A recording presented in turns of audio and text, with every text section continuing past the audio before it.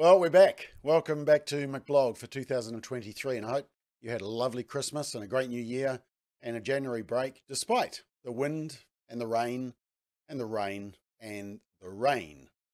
Well, there's lots to talk about over the next couple of weeks as I highlight some important news items from the end of last year and over January. But there was one key day in January that I think we may all remember where we were when we heard the news. January the 19th. When the Prime Minister, Jacinda Ardern, unexpectedly resigned.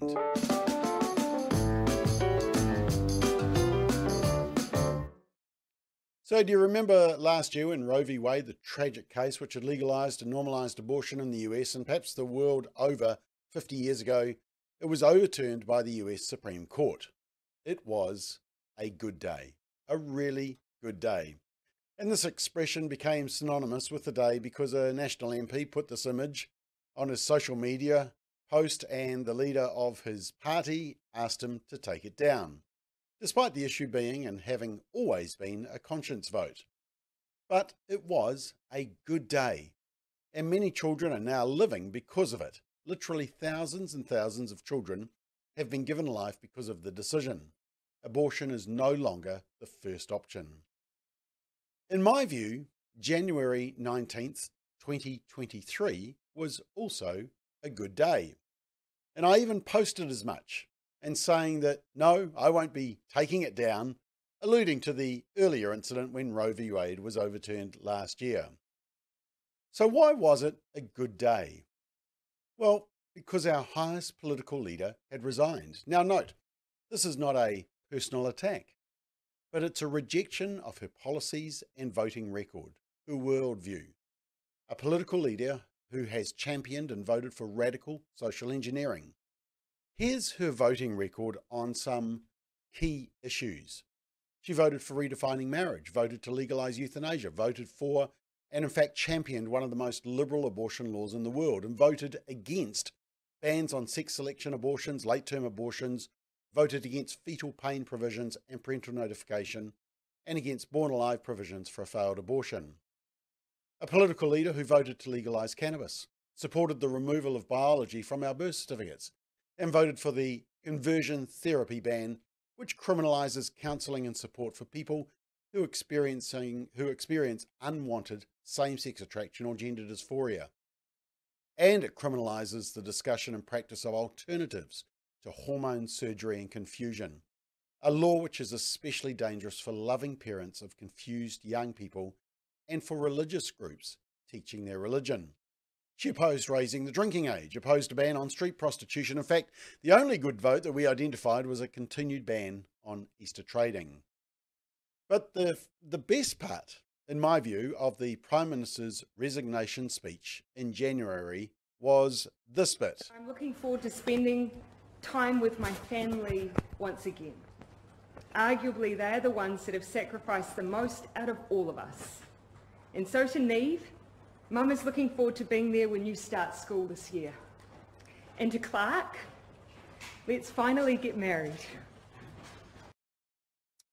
Yep, and we published this Family Matters episode back in May 2021. It's even more relevant now, and we said, quote, "It's official. Wedding bells will be ringing soon for our Prime Minister. We should celebrate this announcement both for the couple and their daughter, but also because it sends an important societal message. Marriage still matters." You know, we wish the Prime Minister, well, now the ex-Prime Minister, all the best in her family and married life. And I repeat, this is not a personal attack. It's a rejection of her policies and voting record as a political leader of our country.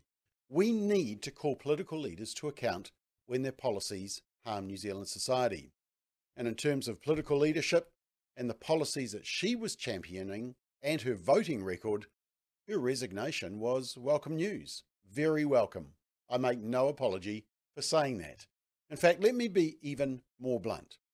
If a political candidate will not recognise the fundamental right to life of an unborn human being, why would we trust them with many other important issues that they will have to make decisions on?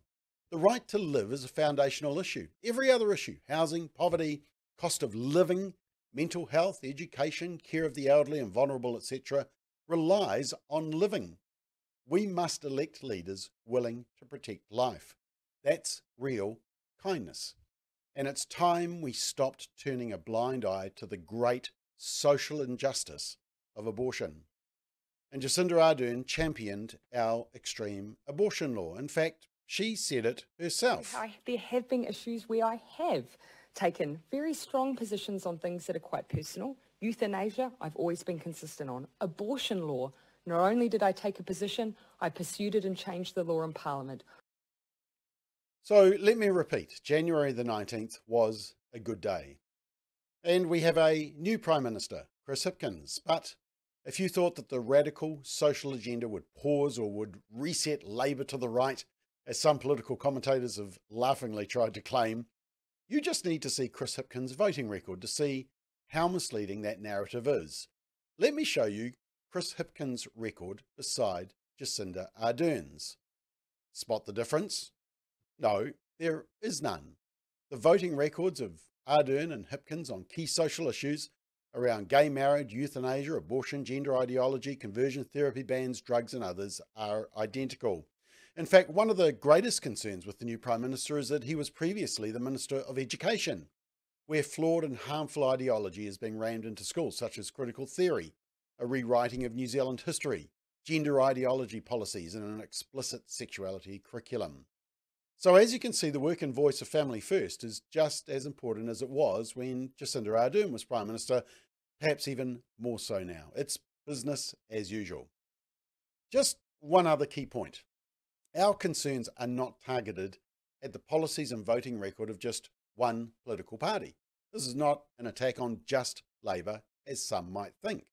In fact, we have consistently critiqued all parties since 2007 on their social policies as they affect families. You can see our resource that we published at the last election here on valueyourvote.nz. But how does the voting record of the leader and deputy leader of the two major parties compare? We compared Chris Hipkins, the new Prime Minister, and his new deputy, Carmel Sepuloni, with National Leader Chris Luxon and Deputy Nicola Willis. Once again, there's not a huge amount of difference, especially on the more recent examples of social engineering such as gender ideology and birth certificates, conversion therapy bans and abortion safe zones. And Christopher Luxon, he's made some good comments on legalising cannabis and euthanasia. He opposes both. He also says he's pro-life on the abortion issue. Great. And when he was first appointed, when asked to confirm if abortion is tantamount to murder, he said, quote, "That's what a pro-life position is," end quote. Correct. But sadly, he says that if he becomes Prime Minister, he won't touch the law. Once again, national. We're not revisiting or relitigating abortion law in New Zealand. Simon O'Connor. Yeah, I mean, that is a tragic statement to make. No law should be off the table, especially such a radical and liberal law that we have that allows late-term abortion, sex selection, and that ignores fetal pain and born-alive situations for a failed abortion. Ironically, I saw an interview last week with the new Prime Minister Chris Hipkins where he was asked about an issue and he said, and I quote, you can see there, one of the things I've always tried to do in politics, he said, is not play the rule in, rule out game because events change things and governments need to adapt and respond, end quote. And he is exactly right. For the leader of the opposition and potentially the next Prime Minister, Christopher Luxon, to say we're not touching New Zealand's extreme abortion law, that's not a pro-life position. As I said earlier, if a politician doesn't protect our most vulnerable, the unborn, and if they won't acknowledge biology and our biology is male or female, if they don't get a pass mark on such fundamental issues, why would you trust them on other issues? So, despite the resignation of one Prime Minister and the appointment of a new one, the urgency of our work hasn't changed one bit. We'll continue calling both major parties, calling actually all political parties to account on fundamental issues of truth and life. Sitting on the fence in the culture is no longer an option. It's time to stand. And that's why we're very grateful for your support.